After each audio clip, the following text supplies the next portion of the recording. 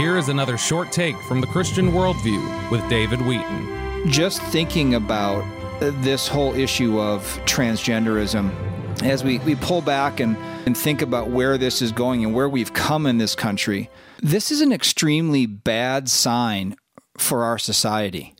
Not that it's taking place because homosexuality and transgenderism and, of course, heterosexual immorality like adultery have been taking place forever.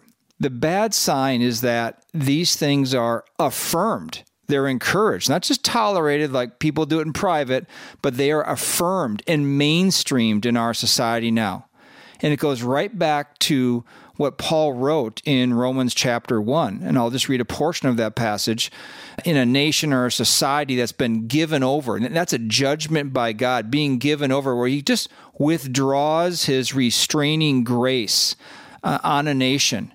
It just descends down this spiral staircase into more and more sin, depravity.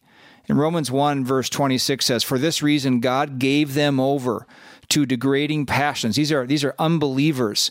Look how it starts here with homosexuality. "For their women exchanged the natural function for that which is unnatural. And in the same way also the men abandoned the natural function of the woman and burned in their desire toward one another, men with men committing indecent acts and receiving in their own persons the due penalty of their error." Again, homosexuality has been around forever, but the difference is now, in the last 20 years, it's been fast-tracked and mainstreamed to affirmation in this country. And if you disagree, you're a terrible person, you're a hater, you're a discriminator, and you need to be pushed to the margins of society. Verse 28, Romans 1, and it goes even deeper now. It goes down deeper. "And just as they did not see fit to acknowledge God any longer, God gave them over to a depraved mind." So it goes deeper, it goes beyond homosexuality. What other depravity can we find? "To do those things which are not proper, being filled with all unrighteousness, wickedness, greed, and evil." Not only when you're involved in homosexuality are you saying, God may have designed a man to be with a woman. I'm going to go against that for my own personal pleasure. But transgenderism says, you made me thus, God. I will be something different, and then my sexuality will go whatever way I want it to go. And this is not to condemn those who struggle with homosexuality or transgenderism.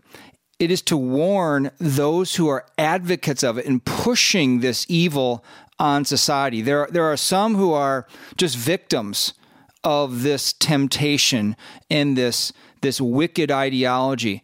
But then there are those who are purveying it. And that's what I think this passage is talking about in Romans 1. It says they are haters of God, insolent, arrogant, inventors of evil. And although they know the ordinance of God, that those who practice such things are worthy of death, they not only do the same, but also give hearty approval to those who practice them. And that's from Romans 1. So there's this encouragement, there's this affirmation. It's forcing it down the throats of society, encouraging those who are enslaved to this to keep on going with it, not trying to help them get out of it. And that's the wickedness there. And this is going on now all throughout our government. I read a news release this week from the American Family Association, which said on March 17th, the U.S. Senate Health, Education, Labor, and Pensions Committee voted to advance President Joe Biden's nominee for Assistant Secretary of Health, Dr. Rachel Levine, by a vote of 13-9. American Family Association, AFA, opposes this nomination and is urging you to contact your senators and ask them to vote against Dr. Levine, who is a radical advocate for the homosexual and transgender agenda, just what we're talking about today. He is a, proper use of the pronoun there, he is a biological male who identifies as female or a transgender female, as the politically correct culture defines it.